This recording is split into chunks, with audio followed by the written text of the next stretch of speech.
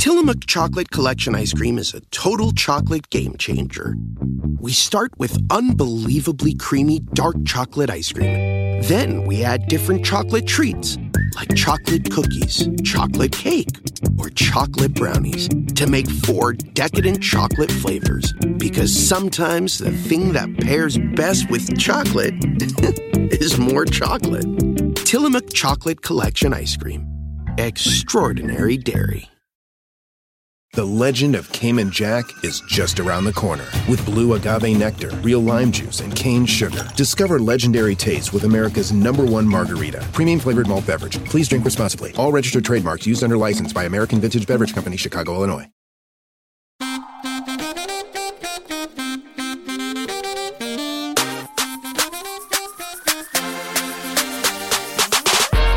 And we are back with an all-new episode of Keep It. I'm Ira Madison III. And I'm Pride Edition Louis Vertel. Flip-flops down Santa Monica Boulevard. Well, get that faggot shit out of here. I just want to say all my life I wanted to be able to do flip-flops. I did gymnastics till I was in 4th grade. I did not come close. My cartwheels are still excellent. A+. I don't have the spine for a flip-flop. When are we going to see you do a cartwheel on Jimmy Kimmel? Well, let me tell you something. Dylan Adler, who is a gay writer, comic, who wrote on James Corden, he started doing sketches on that show, and he does like flips and stuff. I am basically just irrelevant. I can't do a single flip like that. Well, let me tell you something. Corden got canceled. That's true. So, due to my magic. They took Dylan Adler out back and shot him. And he did 3 flip-flops before he hit the ground. That was actually just Corden. He said he was begging CBS, I'll shoot my writers if you keep the show on the air. Sacrifice their souls. Drives a hard bargain. Well, speaking of CBS, love my segues. I'm going to say, I for a minute thought you were going to bring up Touched by an Angel. Hopefully the latter season's with Valerie Bertinelli. We can talk about Della Reese.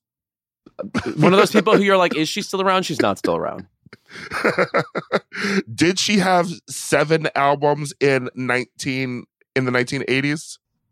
Potentially, yes. Potentially. She's exactly one of those people, right? Mm-hmm. You're like, oh, Della Reese's pop career. Just like people forget that Cheryl Lee Ralph has albums and they have hits. Right. Well, hits is now liberally defined based on the way you just said it. But yes, they're good songs. Well, they would chart on the gay Twitter charts. Oh. Okay, the way we call Zara Larsson songs hits.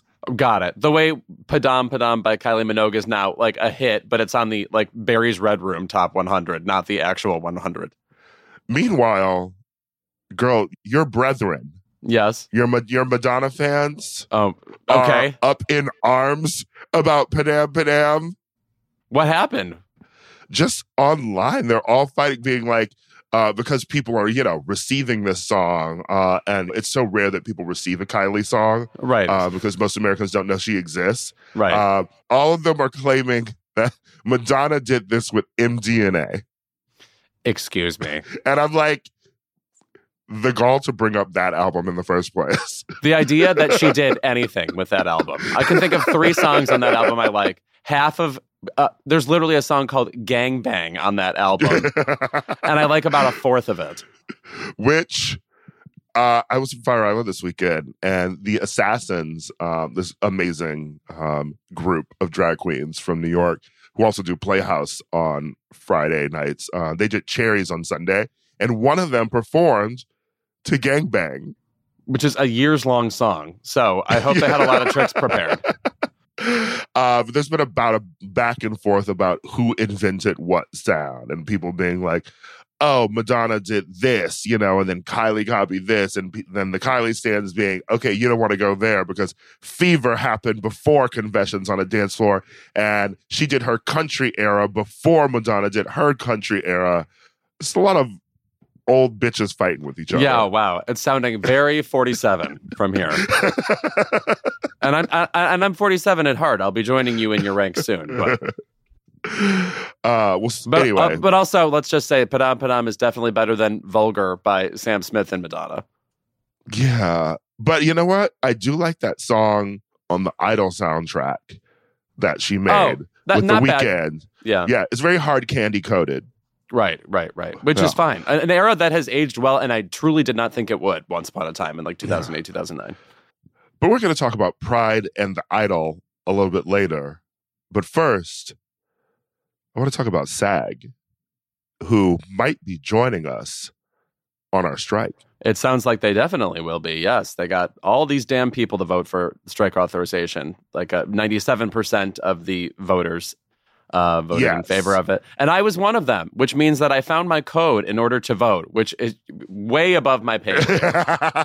I found mine too. Had to dig through files and cards in my apartment and be like, oh, here's my SAG card. No, I was like Shelby Woo going through the file cabinets at the police department looking for my goddamn thing.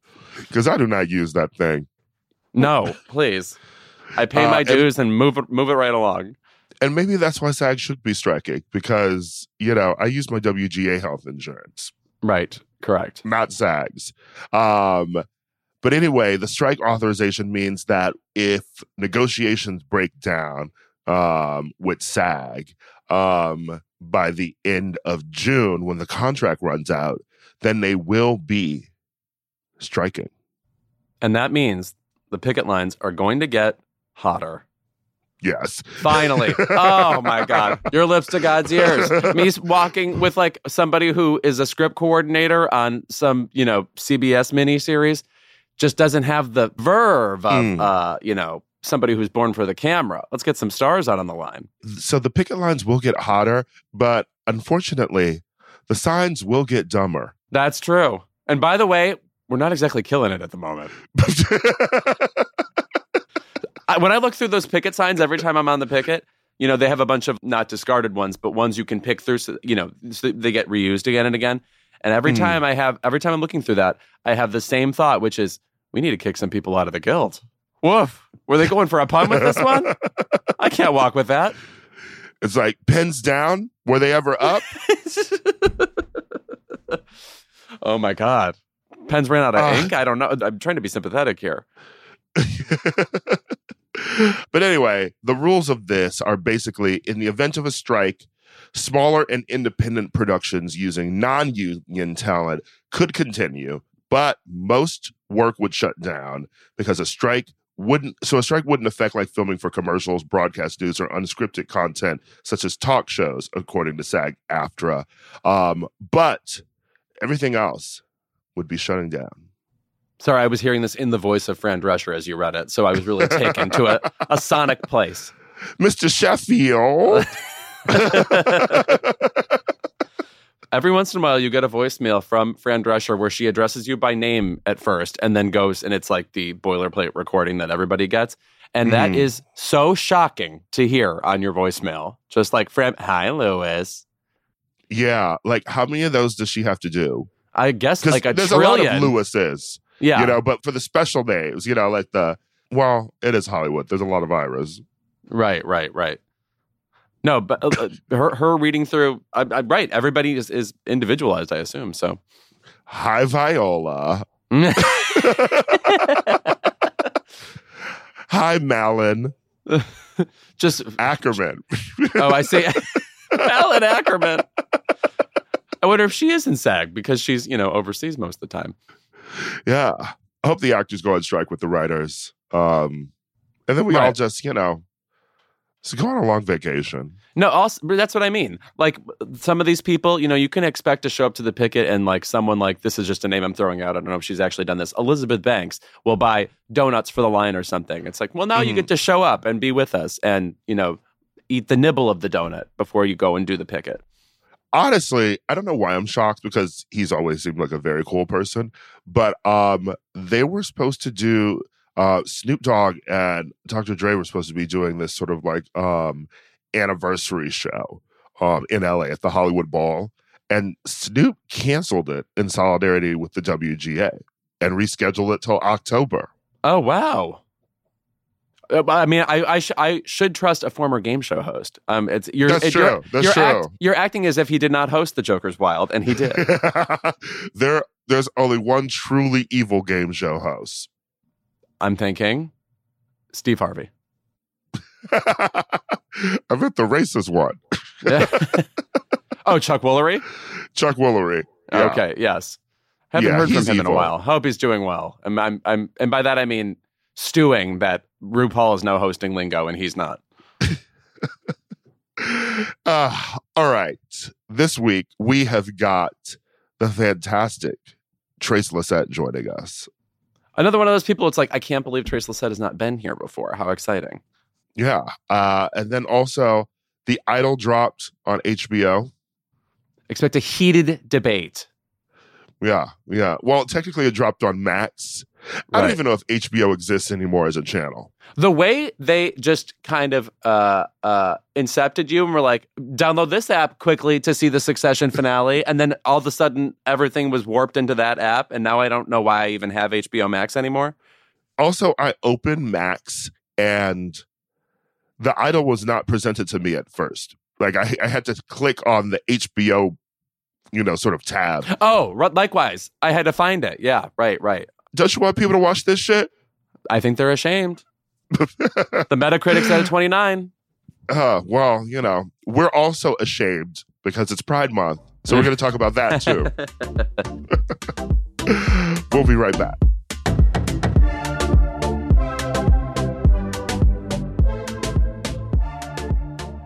It's Pride Month, and the Crooked Store has a whole collection of merch to help you celebrate and fight back against the total freaks obsessed with what we wear. The collection has everything from tees to bags so you can stock up. I'm not going to tell you how to celebrate Pride, but I will say that if you don't ruin at least one article of clothing this month, you could be doing more. So grab an extra tee. Plus, a portion of the proceeds will be donated to Crooked's Fuck Bans Fund, which supports organizations working to protect vulnerable people on the ground in states that are banning care and targeting trans youth. You get the thrill of supporting organizers combined with the thrill of buying something online.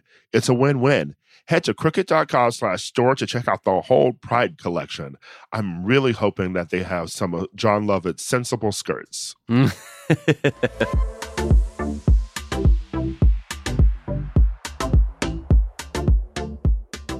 It's Pride Month and the demons are out this year. It's still early, but we already have some opinions. Do we care about Pride this year? Well, I have to tell you, so I went into the fracas in West Hollywood the other day. Pride in West Hollywood is early this year. And then we have another version of Pride that's more the rest of LA because there's this bitter rivalry between the two prides in LA. It's very strange. And next week we get Mariah Carey and Megan Thee Stallion. This past week here in the heart of West Hollywood, we had Carly Rae Jepsen, who did it once before in 2016. And Passion Pit was there. Tinashe was there. I believe Tinashe lives at WeHo Pride and just pops out of the floor waiting for it to begin again. The hands are always on deck. Yeah. But let me just say, Carly Rae Jepsen, probably, I think the perfect Pride performer, because for one thing, that entire crowd knew all of the songs, maybe a few of from the new album they didn't know, but truly, you cannot watch her and not have an emoji-sized giant smile on your face watching her. It's just pure, kitten at the keyboard magic. Okay. Yeah. It also sounds exactly like she does on the record and sings well. I would compare her to Kylie Minogue in that way. You don't think of her as like a vocal powerhouse, but the signature things she does with her voice conveys well in a large crowd. I was sad to miss Passion Pit because they haven't performed in years. And, yeah, it's been 4 years, they said. Yeah, he said. And, I'd forgotten that Michael Angelakis came out like a few years ago, too. Right. He came out on Bret Easton Ellis's podcast, by the way. Tough. Breaking news, as always. Bret Easton Ellis, star reporter. I can't believe he still has that podcast. I remember when he started that years ago. Also, American Psycho movie sucks. Anyway, moving on. It was, well, we don't have to do that today. Okay, yeah. We have lots of other stuff. We don't have to go there, okay? You can stick with the canyons. Okay. Oh, right, exactly. Oh, my God, remember we gave that to Lindsay Lohan? Okay. Actually, it was so weird for the first time seeing Pride happening while I wasn't there. Oh, yeah. It's the first time in like 12 years I haven't been to WeHo Pride, LA Pride. I haven't decided yet whether I'll be at New York Pride, same weekend as San Francisco Pride. I'll probably do one or the other. But we know you're basically a San Francisco resident at this point. I am surprised more Angelinos don't treat SF the way I do, which is it's such an easy trip. And then if you just go for a weekend, you get to spend the whole Sunday there because the trip back is like 13 minutes. Because most people in LA hate San Francisco like we should, Louis. It's such a delightful weekend trip. Yes. For some reason, you love that awful city. Oh, my God. I didn't realize there was such wrath. Anyway. No, but I will say this about Pride. And this is my like purist take on the enjoyment of it. After living in LA so long, I cannot go a millisecond without running to somebody I know at Pride. I mean, it truly is like a giant reunion all the time. So in a way, like as much as I always have some cynicism when it comes to, the corporate aspects of Pride, after you live in a city for a long time, I feel like Pride kind of accumulates. It gets better and better in a way. That's fair. I mean, the one thing about Pride that is always the benefit is community. Yes, and you get that when you go out on the weekend, if you live in like a bigger gay city. But I have to imagine that, yes, Pride, particularly in a city, even in a smaller city, it's a family reunion. Mm-hmm. It's Timmy Chalamet and Zendaya at the cookout. Okay, you just showed me this video. I guess I just wasn't on Twitter this morning. I just wasn't prepared. First of all, it's the video of him dancing at this cookout is from behind, so it feels like somebody is staging a fake like TikTok and like making fun of what Timmy would do at a barbecue. Lo and behold, no, that is not a character from Recess. That was in fact Timothée Chalamet dancing it up in that jersey. There's some other angles, but also you could really tell that he was sort of holding back and showing some deference, I think, because we've all seen Timmy Tim performing with a pink wig doing Nicki Minaj when he was in high school. Oh, right. No, you know what it was giving? That John Mulaney SNL sketch where he, in a not trying too hard way, dances at the Black Wedding. I think it's him, and I think Ego Nwodum is his wife or girlfriend in that video. Speaking of, side note, I was telling a friend yesterday that like I'm going to a wedding this summer, back in LA. My friend Kelly Carter's wedding, and he said, "Oh my God, a straight wedding. I'm so sorry." And I said, "Sir, it's a black wedding." Oh my God, that is a very important distinction. I would put black wedding over gay wedding for the amount of fun that I'm about to have. I think that's true. Because I think the kinds of like gay men who get married, they are like kind of domestic and they like things. They're annoying. Yeah, it's not, full of life, shall we say. And there's going to be a lot of straight people there anyway. A lot of straight people there, just sort of like, yeah. They'll be appeasing like the straight people there, and they'll be appeasing the gay family too, so it's sort of this push and pull. Like you might get Padam, but you're still also going to get like 12 Bruno Mars songs. Yeah. And that's all of them.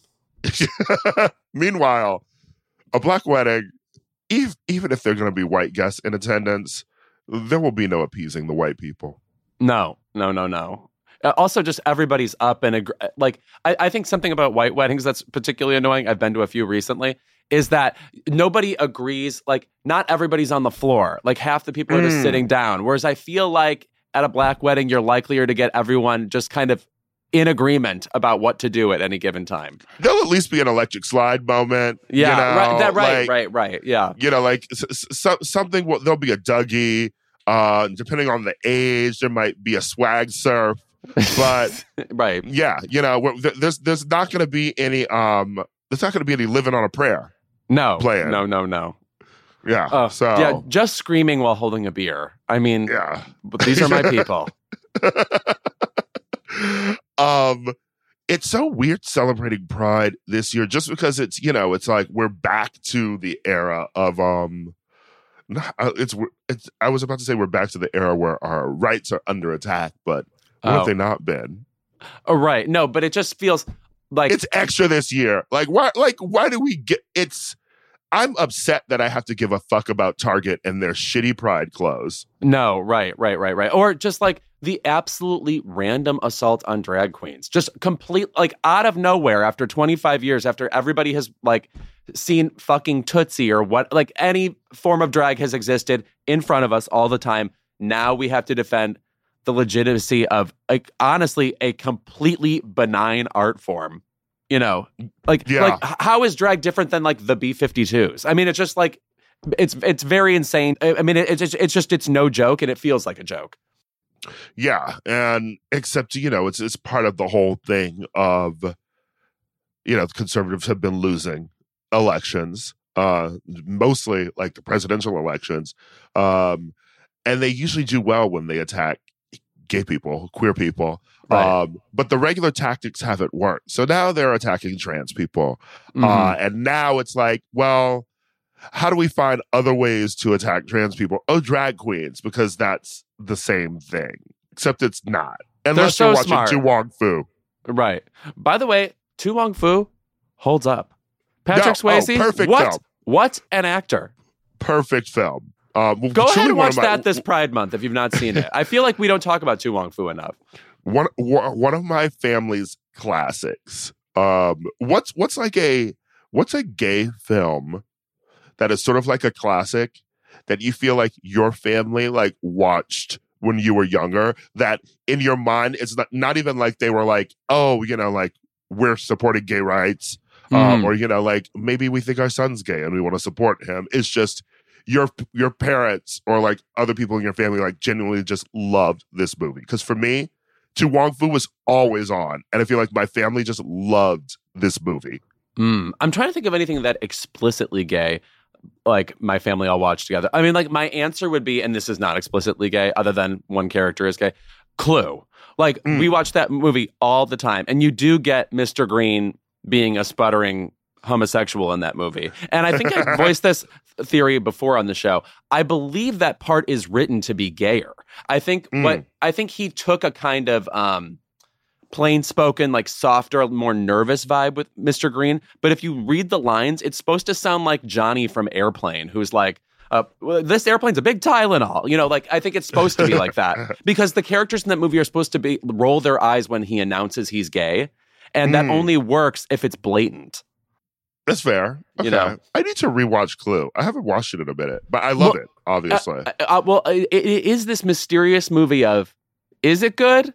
Like, there are plenty of parts where, like, bits that don't pay off, but you want to be in the world of the movie. You want to be in that house. Like, the actors are all, like, trying their damnedest, and some of the lines really work. The angst of Miss Scarlet, the strangeness of Mrs. White, the baddiness of Mrs. Peacock, and obviously Tim Curry is fabulous. But you're like, does it all add up? Does this like weird conceptual movie with 3 different endings really pay off? The 3 endings is really too much. Yeah, but it's also like the board game, right? Like it's just completely random what you end up with. So it's like, why not have 3 endings? Yeah. Were you a Birdcage family? No, actually, I had to watch the Birdcage for the first time as an adult.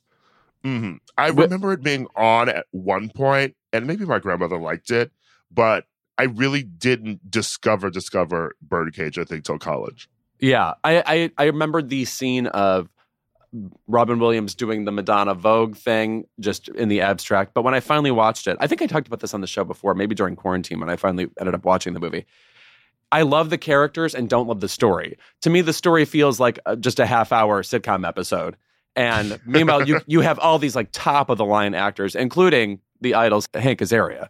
The Idols' Hank Azaria. Yeah. Where he's giving the same level of vigor, if you know what I mean. Yeah.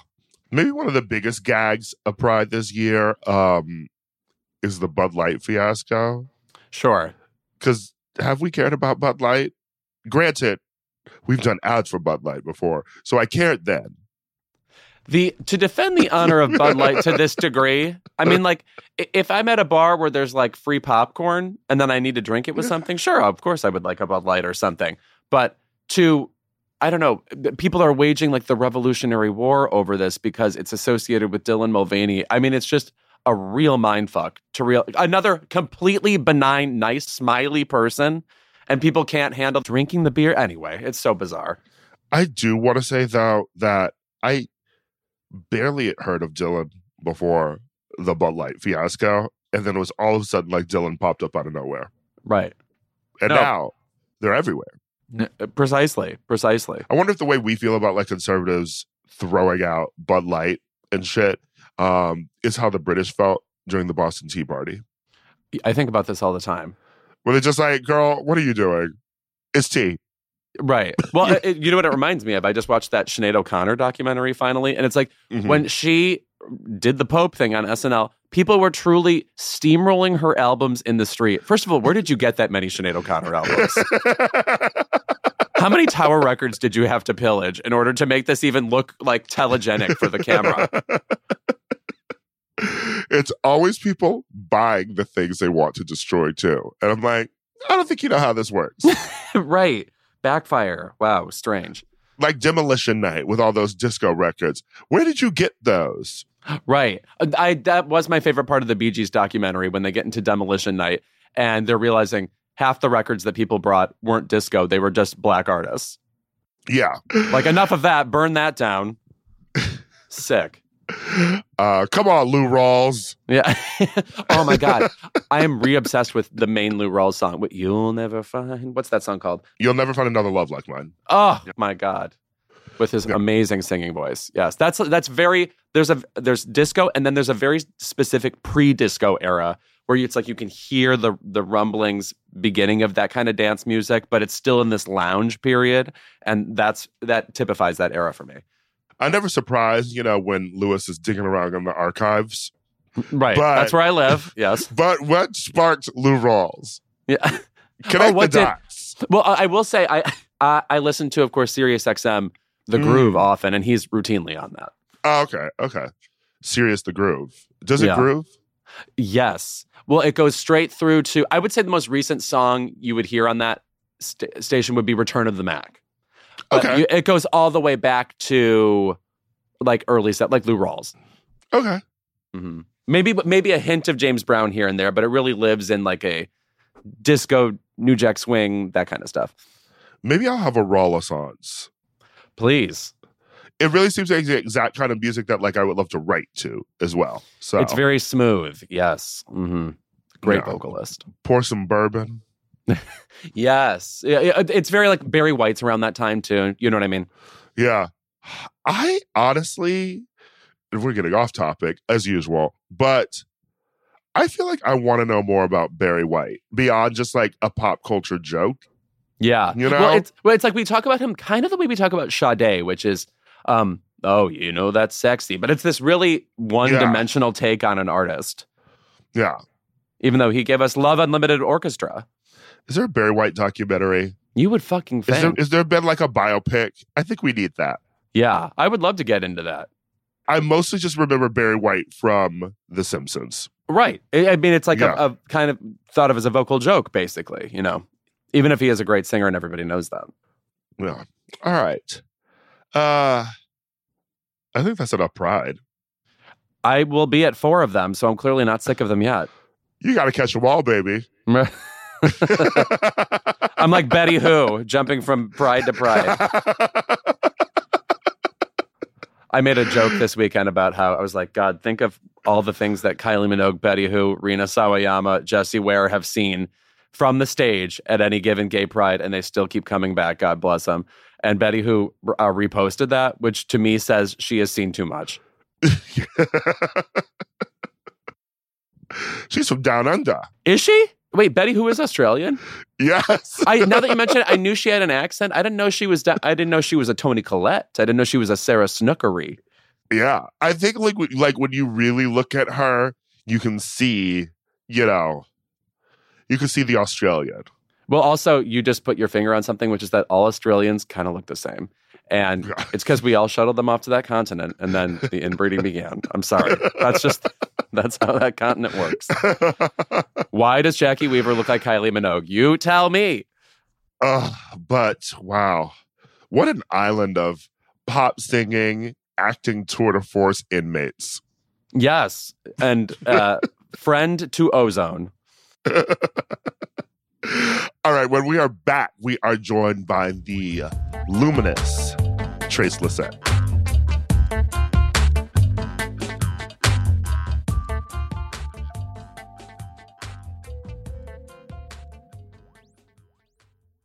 Black Stories, Black Truths is a celebration of Blackness from NPR and how I live my life every day. Oh, I'm glad to bear witness to it.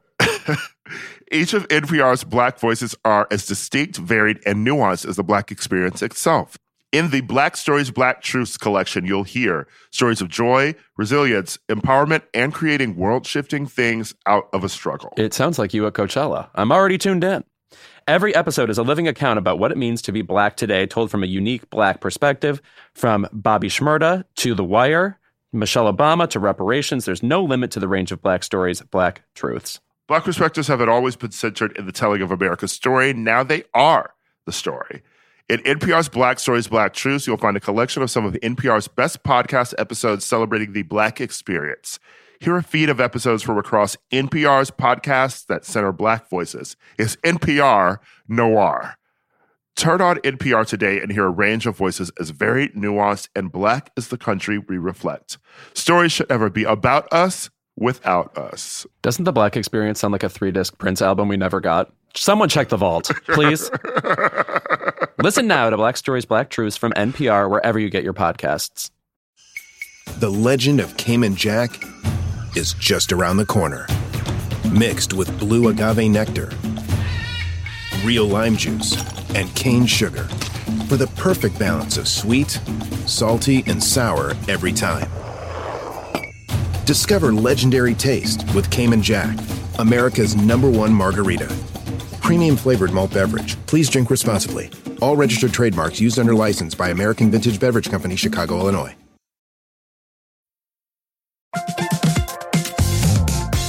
Guys, it's been a rough year. It's going to get rougher, and you deserve a little treat for not going insane yet. You could head to the local tiki bar and tell the bartender, do your worst. But we have a better idea for you, which is pick out something from the Crooked store. The store is stocked with tons of new merch. It's perfect for the spring. And classics like the Friend of the Pod tees that you'll be wearing long into the next administration or the next fascist dictatorship, depending on how things go. Pick up a new tee for the warm weather ahead, a mug that'll remind you to stay involved this election year, or a hat celebrating your favorite pod. Go to crooked.com/store to shop.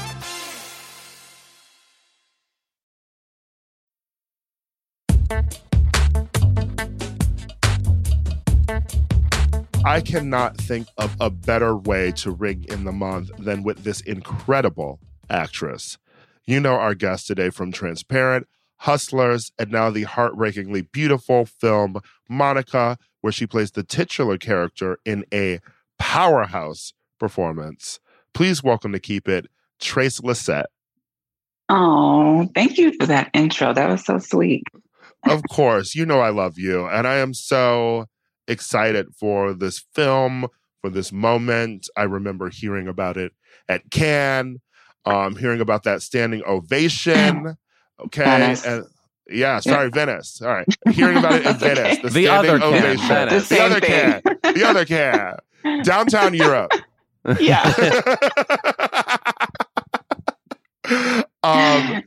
And, being, the first translet film to be there too. So now the film is in theaters. Tell us about this journey from film festival to theater. Yeah. I mean, it started actually years and years before that. I got the script in December 2016. So it took a while to complete the audition process. It took at least a year or two, maybe 2 years before they decided that they wanted me. And then after that, it was just the fight to get funding, which Andrea has, he's the writer-director, Andrea Pilato. He said that it has been his most challenging film to get funded, even though it's his third film, which it's usually the opposite. It usually gets easier the more films you have under your belt. But he said that no one ever said it in black and white, but he feels that the underlying transphobia of it all, or just the fact that people won't get behind our stories was an extra added fight to getting the funding. So we had, 6 years of that. We had Patty Clarkson come on as my mom, probably in year 3 or 4 as we waited. And then we had Anna Paquin at one point, and then she couldn't do it. So we got Emily Browning. Um, and then we got into Venice, which was really cool. I mean, it's the oldest film festival in the world. It's been around for 90 whatever years. We went and did that, got the standing ovation, got the, good reviews. And then we didn't get distribution. So it was it was just like the goalposts kept moving. That's how it felt.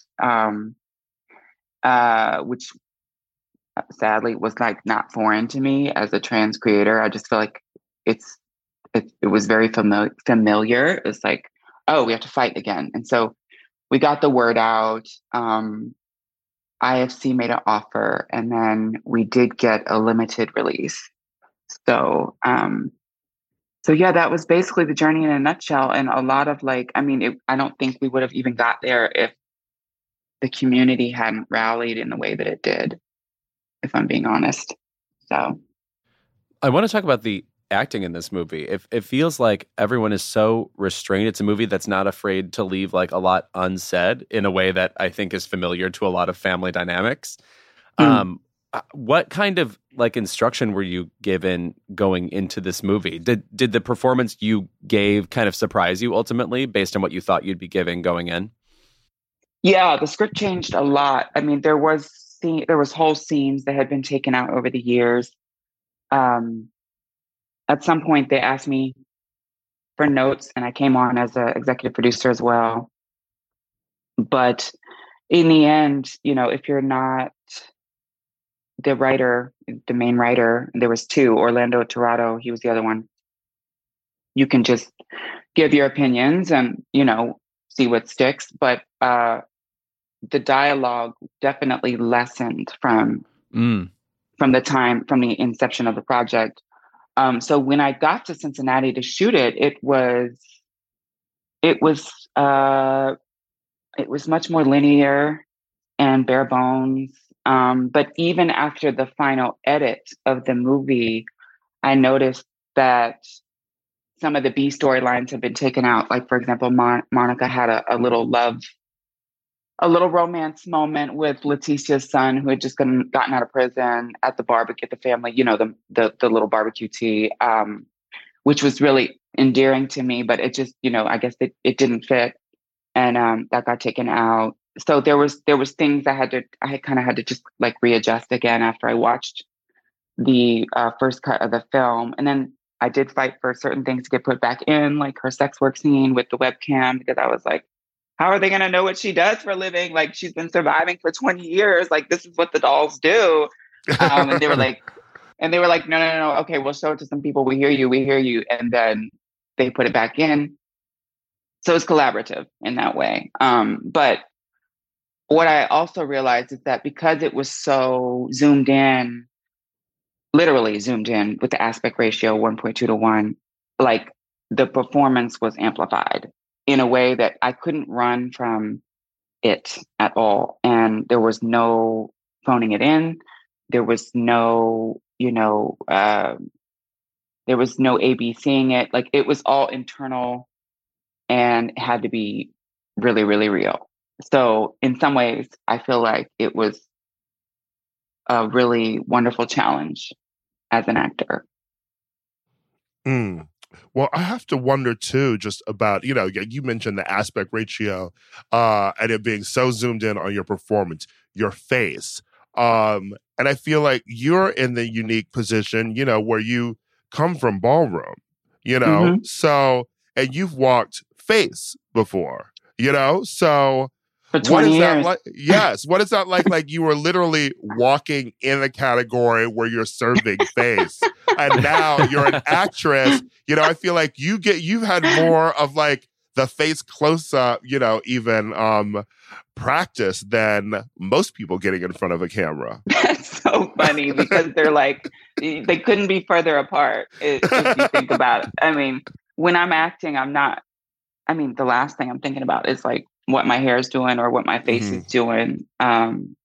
Because if I was thinking about that, I don't think it would look very good. It wouldn't look very real or authentic. So I think, though, having been a face queen from the ballroom scene, I already got that validation, right? Mm. So I was able to put that down. I didn't need to bring that with me to my acting. And I learned that a long time ago in acting class. Like, you're going to be what you're going to be. Like, I'm never going to be the 20 something hot starlet. I'm never going to be Zendaya. I'm never going to be her, no matter how pretty I am. Right. Mm-hmm. And so if I leave that at the door and I focus on the work, the truth and the heart, maybe I can touch people's lives. Maybe this story can be lauded in other ways. It might not be the most heavily watched film of the year, but maybe it'll do well critically. Maybe it'll reach some people and change some hearts and some minds and affect change, affect people's kind of like innocently ignorant thoughts about trans people, which I feel like there's a lot of that flying around. Like, there's definitely willful ignorance in this country, but I feel like a lot of it is very just because they don't know us. So, yeah, that's, but thank you for that compliment. I mean, I'm assuming you think that, the face card was approved. Never decline. Never decline. Okay. But I wasn't even wearing makeup for like 90% of the movie. So I did my best to just not even worry about that. Like, please, like I had to be in the heart of it all. But yeah. You talked about how you stuck up for the video sex work part of your character's storyline in the movie. Is it fun or also frustrating to have to kind of voice what the reality of this character would be to, non-trans colleagues? Is it like, is that a fun part of the job? Is that the frustrating part of the job?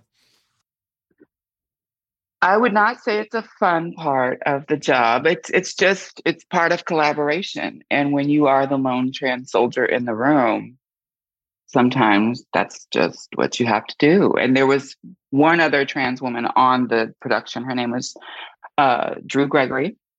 And she was able to I was able to bounce things off of her. And at times she was able to kind of back me up. The good news is that, like, we were working with really wonderful people, wonderful cis people.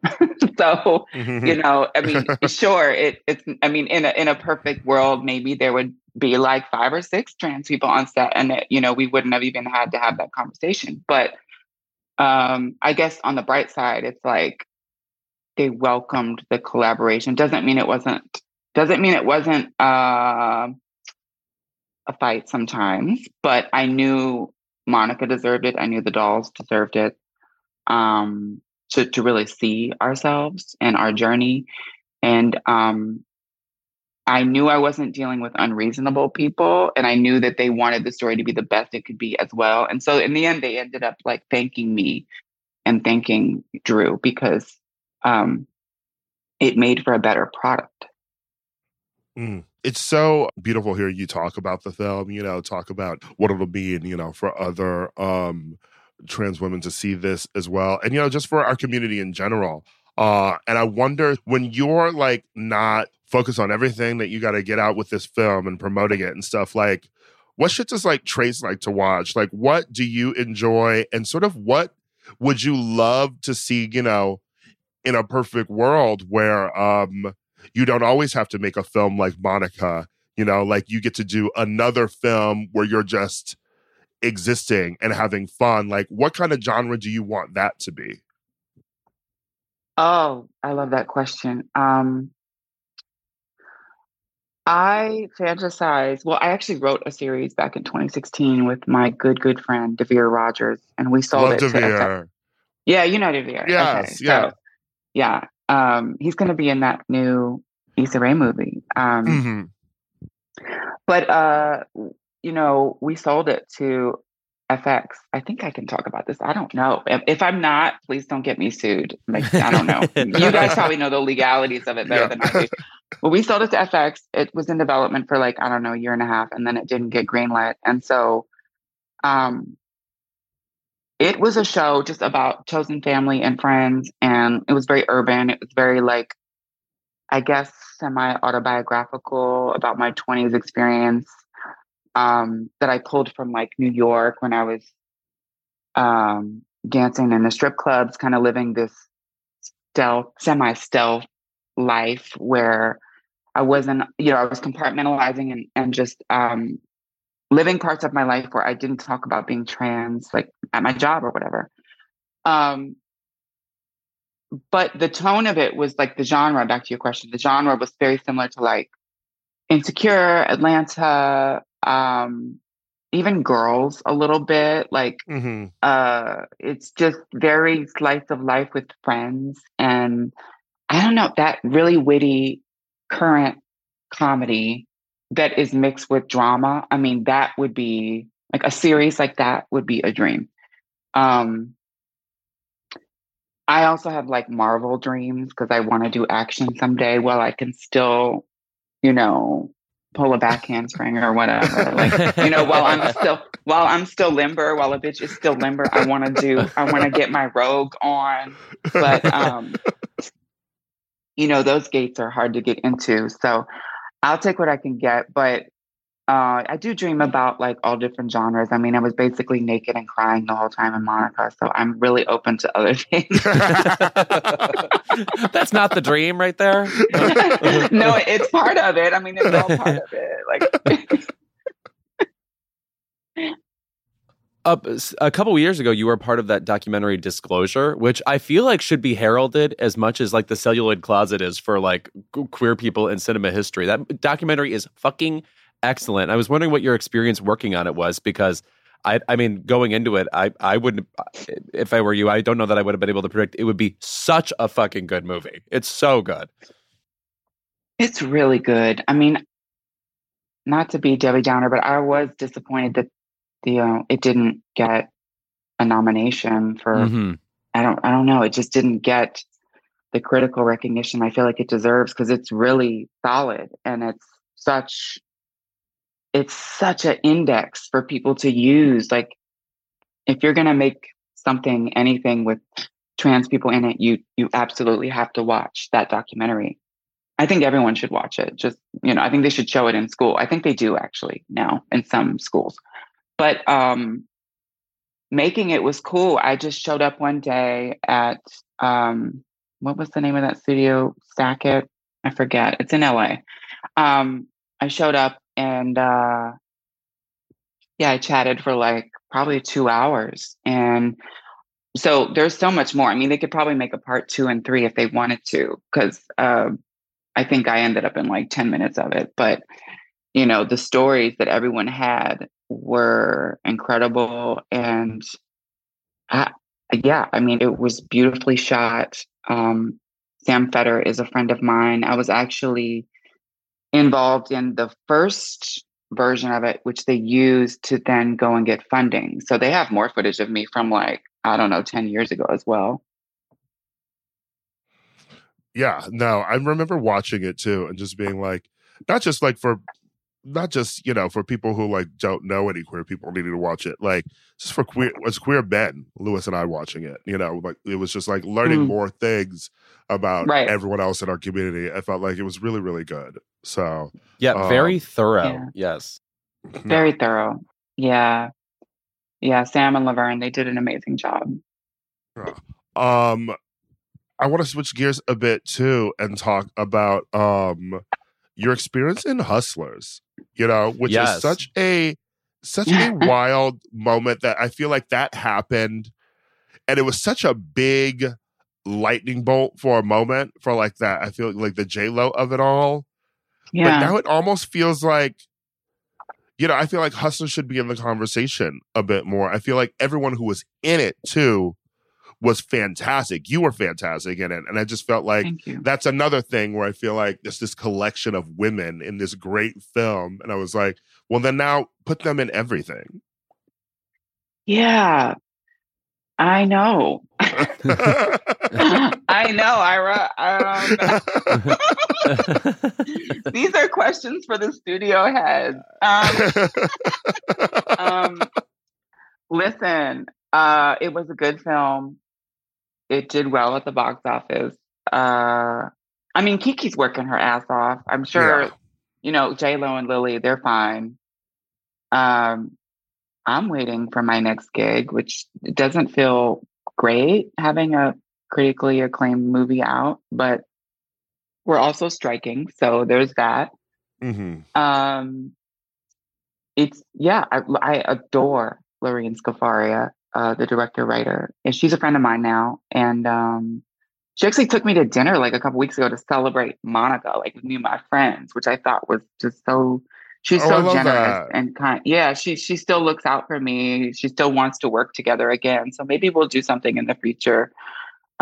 She's working on her Bee Gees documentary, or not Bee Gees feature right now. So, a feature on the Bee Gees? Yeah. Oh, I need to see that. I love the Bee Gees. Yeah. So, yeah. It's in the works. She's been working hard on it. So, but yeah, she's amazing. Like she's an example of like not just an ally, but someone who has become a friend, like a real friend. And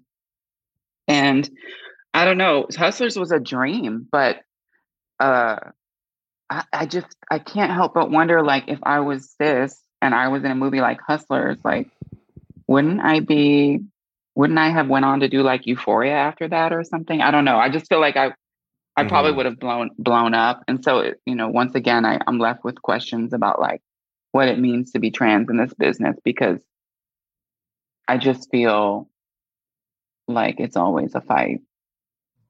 And I'm sure you feel like you're always waiting on people like Lorene Scafaria, like who are like way radder than average, Right. We have to find our champions, and that feels exhausting, because at some points in my career, I'll speak for myself, you're like, oh, but I've done the thing. Like, I've done the blockbuster, I've done the critically acclaimed TV series that won Emmys and Golden Globes, I've done the indie darling. What else does a bitch have to do before she's got options? And there's not near a script on my desk right now. So I'm just like, kind of, it sucks to be a pioneer. It sucks. I mean, it's beautiful in a lot of ways. Like, maybe the legacy will be great, but like, I would be lying if I said I don't wake up every day like a little bit exhausted by some of it. So yeah, I don't know. Yeah, being ahead of the curve means you're ahead. I didn't expect to be this angry on your podcast. We're angry all the time, so yeah. Oh yeah, you didn't catch us on like a nice episode. Please don't worry. Oh. No, listen. We don't want the Halle Berry playing Dorothy Dandridge and introducing Dorothy Dandridge of the Trace Lysette life. Okay, we want Trace Lysette introducing herself. Okay, bury that. Well, let me tell you, the movie is beautiful. I'm happy for you. Yeah. Oh, yeah. Patricia's amazing, and she's such a riot. I mean, she was the sick and dying in the movie, but off camera, I mean, offset, she was kikiing with me at the bar, like just total grand dame, like old Hollywood, like hilarious. They call her Party Clarkson. So oh my really God. Now that means I will be calling her Party Clarkson. All right, from here on out. Yeah.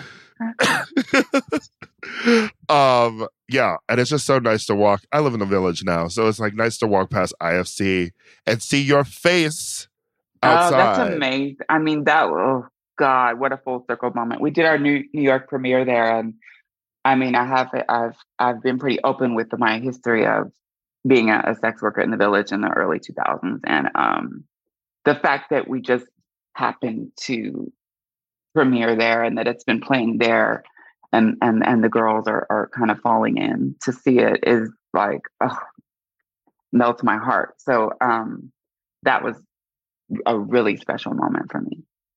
Oh, well, thank you so much for being here, Trace.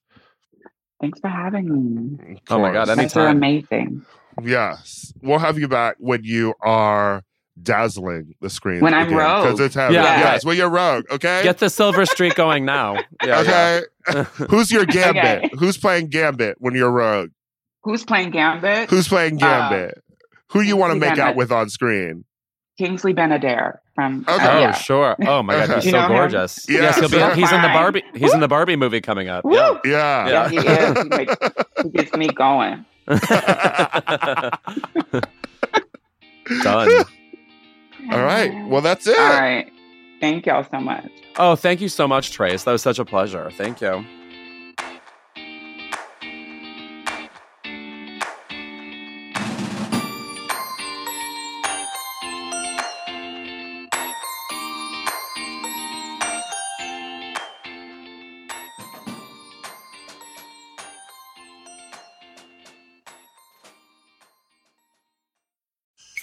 The legend of Cayman Jack is just around the corner. Mixed with blue agave nectar, real lime juice, and cane sugar for the perfect balance of sweet, salty, and sour every time. Discover legendary taste with Cayman Jack, America's #1 margarita. Premium flavored malt beverage. Please drink responsibly. All registered trademarks used under license by American Vintage Beverage Company, Chicago, Illinois. Guys, it's been a rough year. It's going to get rougher, and you deserve a little treat for not going insane yet. You could head to the local tiki bar and tell the bartender, do your worst. But we have a better idea for you, which is pick out something from the Crooked store. The store is stocked with tons of new merch. It's perfect for the spring. And classics like the Friend of the Pod tees that you'll be wearing long into the next administration or the next fascist dictatorship, depending on how things go. Pick up a new tee for the warm weather ahead, a mug that'll remind you to stay involved this election year, or a hat celebrating your favorite pod. Go to crooked.com/store to shop.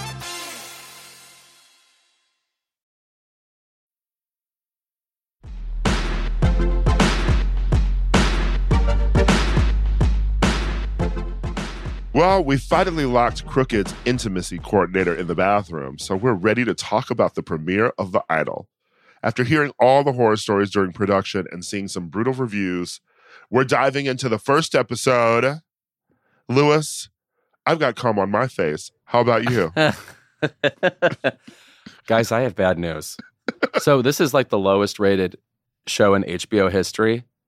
And so I went in, expecting to see, a bunch of newish actors kind of being amateur. My favorite thing, pop stars attempting to act. We can go down the history of how dubious that road has been and how surprisingly successful some people have been on that track. I thought the episode was kind of good. What the fuck is wrong with you? I would love to know. I thought they set up, so Lily Rose Depp plays this huge pop star, and she's surrounded by this coterie of handlers and stuff who are all cynical and self-interested ultimately, but saying things all the time like philosophizing about how this is a good comeback for her, and constantly spinning a narrative about this person who's named Jocelyn, which is a baffling name for a pop star. Jocelyn just feels like a minor character on like the Babysitter's Club or something. It's like Mabel. Yeah, Mabel, right. It's like Mabel, Nene Cherry's daughter. Yes. Also, Tracy Ullman's daughter. Anyway, so I expected it to be an amateurish production. I was set up for it to fail. Maybe it's just I was set up for it to fail. But I thought Lily Rose Depp was really good. I thought specifically as somebody who is a successful pop star, and you see why she's so cynical because she sees through the people around her, and yet she has to have those people around her. So in a way, her life sucks. Yeah. Here's my thing. First of all, I think Sam Levinson should be tried in The Hague. Oh, right. Yeah. No, I mean, I don't need him. I need Interpol to deal with that. I'm not saying I don't. The dialogue, just from jumping off the bat, it's sort of that like pseudo oh, this is really cool dialogue that I feel like I would always get in grad school from people who loved a lot of Tarantino, and they're like, oh, this is going to be slick. This is fun, stuff like mental illness is sexy, or like. That is the worst part of the episode. This woman handler who is talking about Jocelyn as she's doing this racy photo shoot and is justifying the way they're framing her for her upcoming era. And she says, yeah, if you're living in Ohio, you don't know somebody like her. She's not dating your best friend. She's not doing this. So that's why mental illness is sexy. And it's really on the nose. Demented. Yeah. If mental illness were sexy, I'd find Sam Levinson a lot hotter. And listen, I also want to say that the thing about this series for me is that it feels very regressive in the way that we think about pop music, right? I just sort of can't imagine a current pop star who really is sort of like, I hate my life and my handlers and everyone surrounding me. It feels very of the Britney era and maybe a bit of like what we were getting in the Selena Gomez documentary. But even that was like, she didn't hate her handlers. She was dealing with her mental illness and hated a lot of the shit that she had to do, which she just sort of wanted to sing. But even this, like, she seems to like think her songs are whack and corny and not even like her music. And I'm like, who is that? Like, who as a pop star in this era is just sort of like doing pop music and shit like that, but not loving it and not sort of like even having like fun with it? I concur. To think of somebody that disempowered, like that doesn't remind me of like a Dua Lipa, or that doesn't remind me of any of the other big people hanging around, except Ariana Grande has denounced some of her old music. So I kind of do wonder if it's maybe a parallel with her career. Yeah, I mean, The Weeknd does know Ariana very well. The Weeknd was also involved with Selena Gomez, so maybe there are some, connections with that. But I don't know. It seemed very like trying to be too much for the sake of being too much. I don't know what story we're telling here.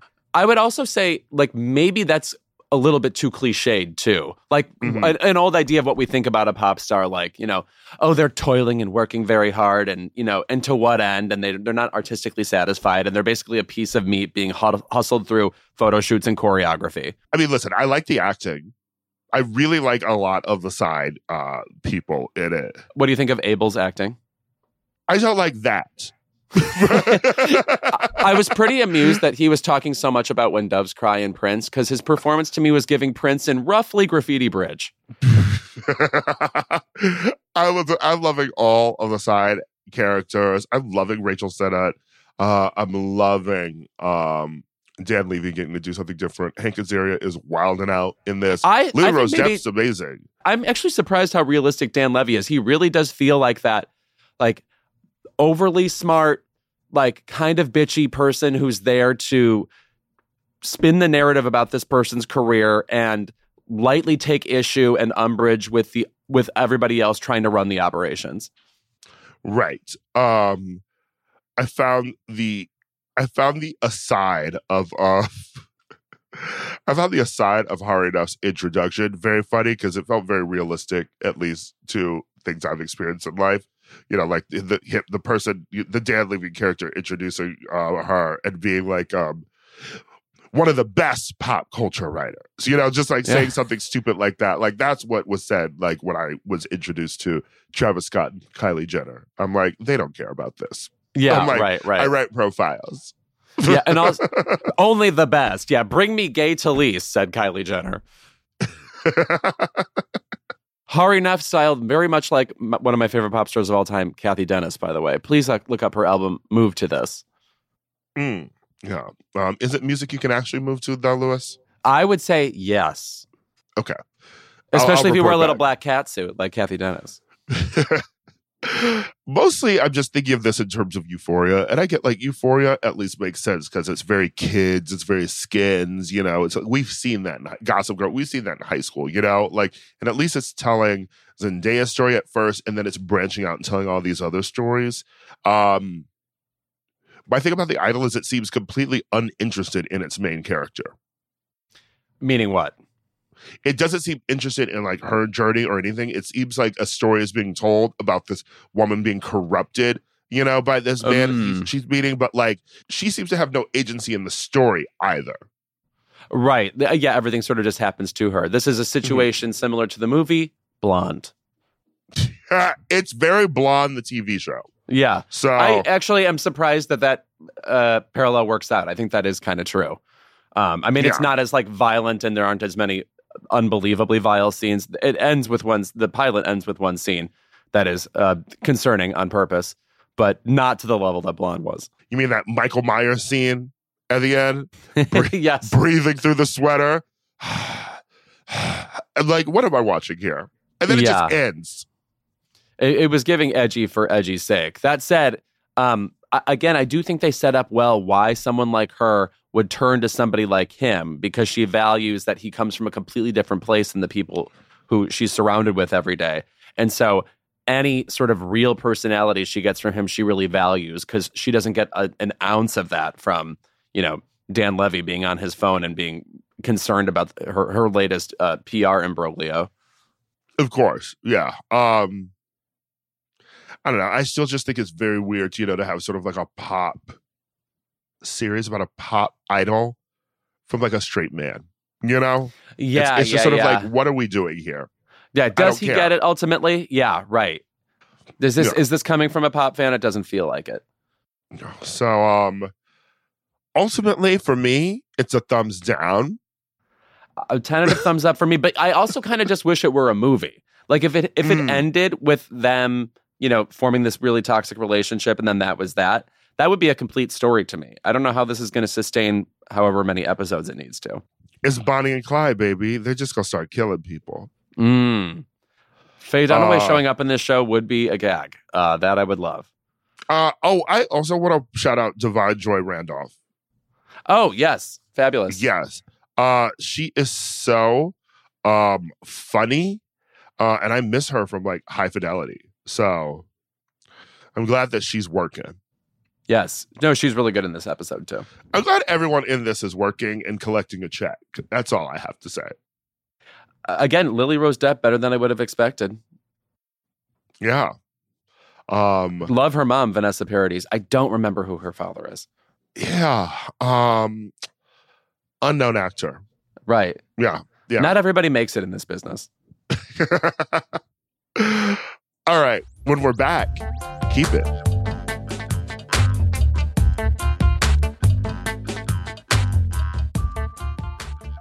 And we are back with our favorite segment of the episode. It's Keep It. Lewis. My Keep It is a simple one. My Keep It is to people who wrote quote-unquote obituaries for a beloved icon, Tina Turner, that said this. Whether it was on Facebook, whether it was on Twitter, whether it was on Snapchat, wherever, Tina Turner, simply the best. Guys, we all know she sang that song. Yes, of course. Not saying she wasn't the best. Can you spend more than 1.5 fucking seconds on a post about somebody who was so fucking amazing? There's like, you can't even call any one part of her career the definitive part. They're all so amazing. I've talked before on the show how I'm obsessed with the song Typical Male. The Private Dancer album is fabulous. If you don't know I Can't Stand the Rain, you probably are familiar with that song as a sample on Super Duper Fly by Missy Elliott. There's any area, the music with Ike, obviously, even though you don't want to bring up Ike, plenty to say. But it's truly like if Michael Jackson died, you said, Michael Jackson, beat it. That just like, what? Anything else? Please. It's that syndrome of, we're in this world of, we celebrate icons so hard on Twitter and we celebrate it for like likes and retweets. But sometimes it feels like no one actually knows anything. It's that Dolly Parton thing of, I know you know Jolene, and I know you know 9 to 5, and I Will Always Love You. Time to pick a fourth song now, and I don't think you can do it. So it's like, no, someone call what I'm doing gatekeeping. I'm saying what it is know literally any fucking thing. Literally, if you're going to jump into the conversation, be able to have the conversation. I think it's also symptomatic of this whole needing to get out there that you are a part of the conversation, that you are also grieving too, that you also, quote unquote, get it.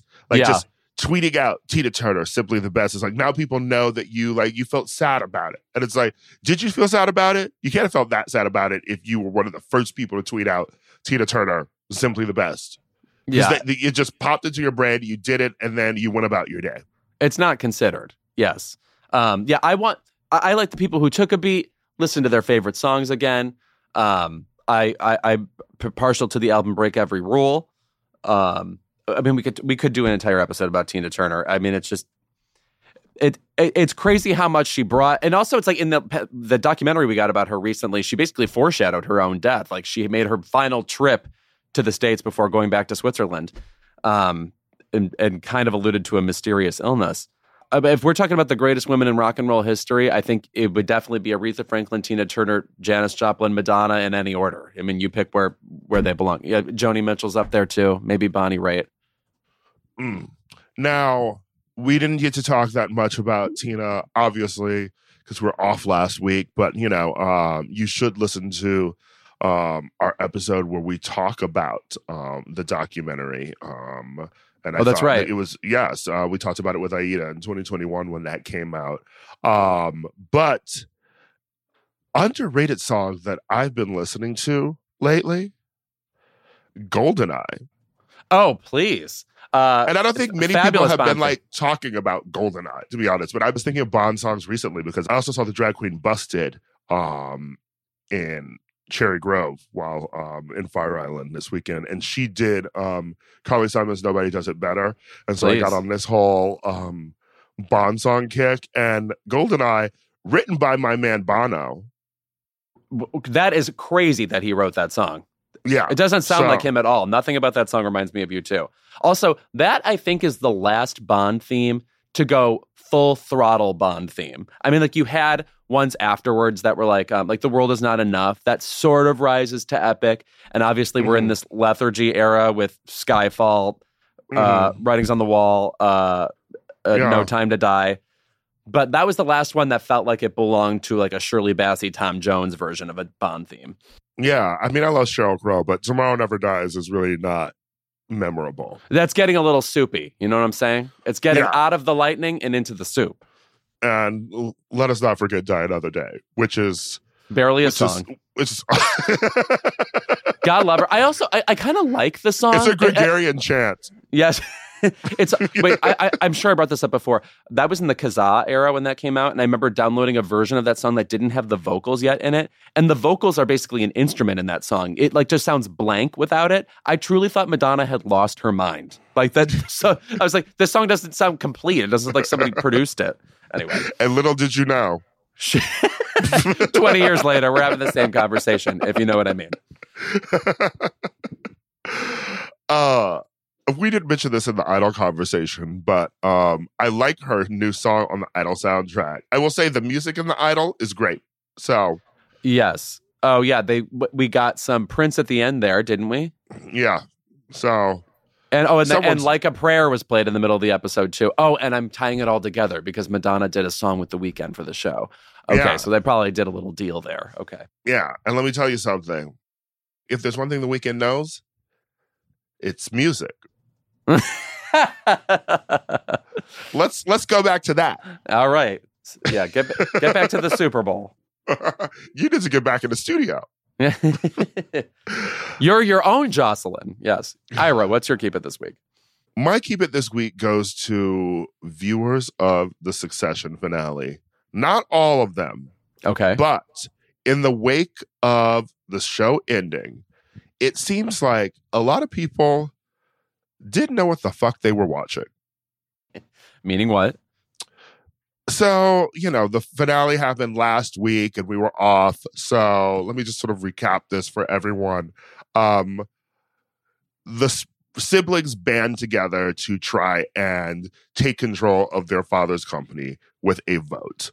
And Kendall sort of tells his brother Roman and sister Shiv that he is the only one who can sort of run the company, He is the only one who can run the company because Shiv has a lot going on with basically being a woman. Yes. And Roman embarrassed himself at their father's funeral. So he's like, it has to be me. And we always knew he was always going to say it has to be him. But, he comes up with this reasoning.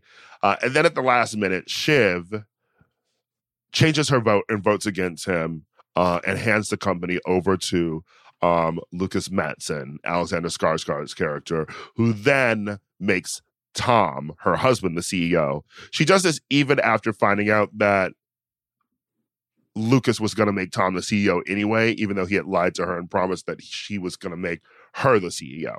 Right. A lot of people online disappointed in her. They're disappointed in her, or they're saying like, she got ultimate control, like she has Tom's baby. She's going to be able to manipulate him from the sides. Everyone sounds stupid. Basically, she's a hater. She hated her brother. Yes, she didn't want him to win, and she took the vote away from him. And that's basically all that happened. And Jesse Armstrong, the creator of the series, I love that, like, he's fine with, like, leaving some things up to ambiguity, but he was basically just like, she didn't want her brother to win. That's all there is. And I think this show is sort of emblematic of what was happening with Lost and, like, then The Sopranos and stuff like that, right? Like, people watch something and it's nice to have fan theories, but sometimes they get out of control and people start thinking that, like, everything is ambiguous or can be interpreted in some sort of weird, interesting way. And that's just simply not true. Mm-hmm. I think the show is always going to end with a Pyrrhic victory of some kind, too. So I think the kind of crestfallen way people feel about how it all broke down, I think secretly, if people think about it, they would realize that was inevitable. It was going to end with some sort of disappointment for somebody, since their quest is so horrible anyway, It was King Lear. Come on. Mm-hmm. And it started with Kendall, and it was always going to end with Kendall, who was the main character of the series. So let's get that into your heads, too. And then there's just also, I guess, this disappointment from people who are just sort of, like, sad when these people turn out to be horrible people. And it's like, what have you been watching? You can watch horrible people and relate to them, especially when it's a series that's gone on for 4 years. But, like, they're not going to all of a sudden, become great, admirable people. No, this is why the movie Young Adult is so good. She's terrible the entire time, and then there's a moment when she might become good. Nope, got even worse. Yeah. I fucking love that movie so much. I just watched it again when I was in DC a couple weekends ago. I don't know what possessed me, but man, it's so real. It so reminds you of people, which not every TV show or movie does. I mean, speaking of just, like, Pride Month and gay shit, I mean, I want more gay Mavises. Okay? As in, from Young Adult. Like, I want, like, more gay characters in film and TV who feel like real people like that. Because you know what? We're horrible. And a lot desperate of us make for a high decisions school that exes. Yes. A lot of us make decisions that are selfish. A lot of us make decisions that hurt other people. And I think that movie just feels so human and real to me in a way a lot of other movies don't. I mean, it's Diablo Cody's best film, as far as I'm concerned, and Jason Reitman's best film that he's ever directed. So no, the way she casually lies about how amazing her career is to, like, people in her hometown, it's, like, pretty painfully apt. I mean, I think it's pretty funny. And, like, obsessively thinking about her ex from high school by, like, continuing to play that song on loop in the tape deck, just opening up the movie like that. I'm like, it's beautiful to me. Right. Yes. Yeah. I'm glad to think about that movie again. It really is fabulous, one of a kind. Yeah. Well, that's our show this week. So thanks to Trace Lysette for joining us. Thanks to Gay Pride for joining us. Thanks to the brick. Thanks to the brick.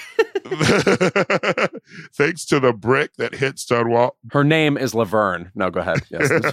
By the way, I want to wrap this up with there's a tweet from 2019 which I fucking love. This girl who tweeted it at Pretty Boy Dad was kind of dragged for this tweet back in 2019, but it resurfaced online recently with people saying, no, she was right. Which is? Stonewall, low-key, the worst gay bar ever. Can someone throw a brick at it again? Yeah. It's a smallish bar. Yeah. Yeah. Still there. Go ahead and walk on in. Yeah. So if you're in New York, pick up a brick and throw it at Stonewall. Join in. Yeah. Roland Emmerich style. Yeah. We'll see you next week.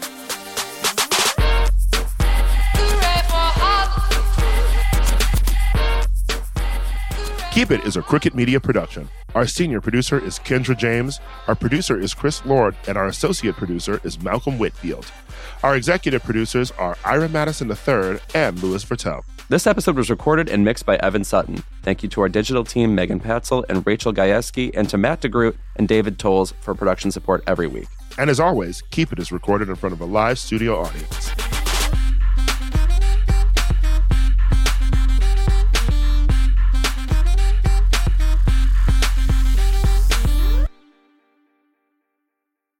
With chocolate treats mixed into dark chocolate ice cream, the Tillamook Chocolate Collection is a chocolate game changer. Because the thing that pairs best with chocolate is more chocolate.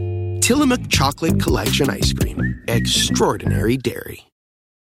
The legend of Cayman Jack is just around the corner. With blue agave nectar, real lime juice, and cane sugar. Discover legendary taste with America's #1 margarita. Premium flavored malt beverage. Please drink responsibly. All registered trademarks used under license by American Vintage Beverage Company, Chicago, Illinois.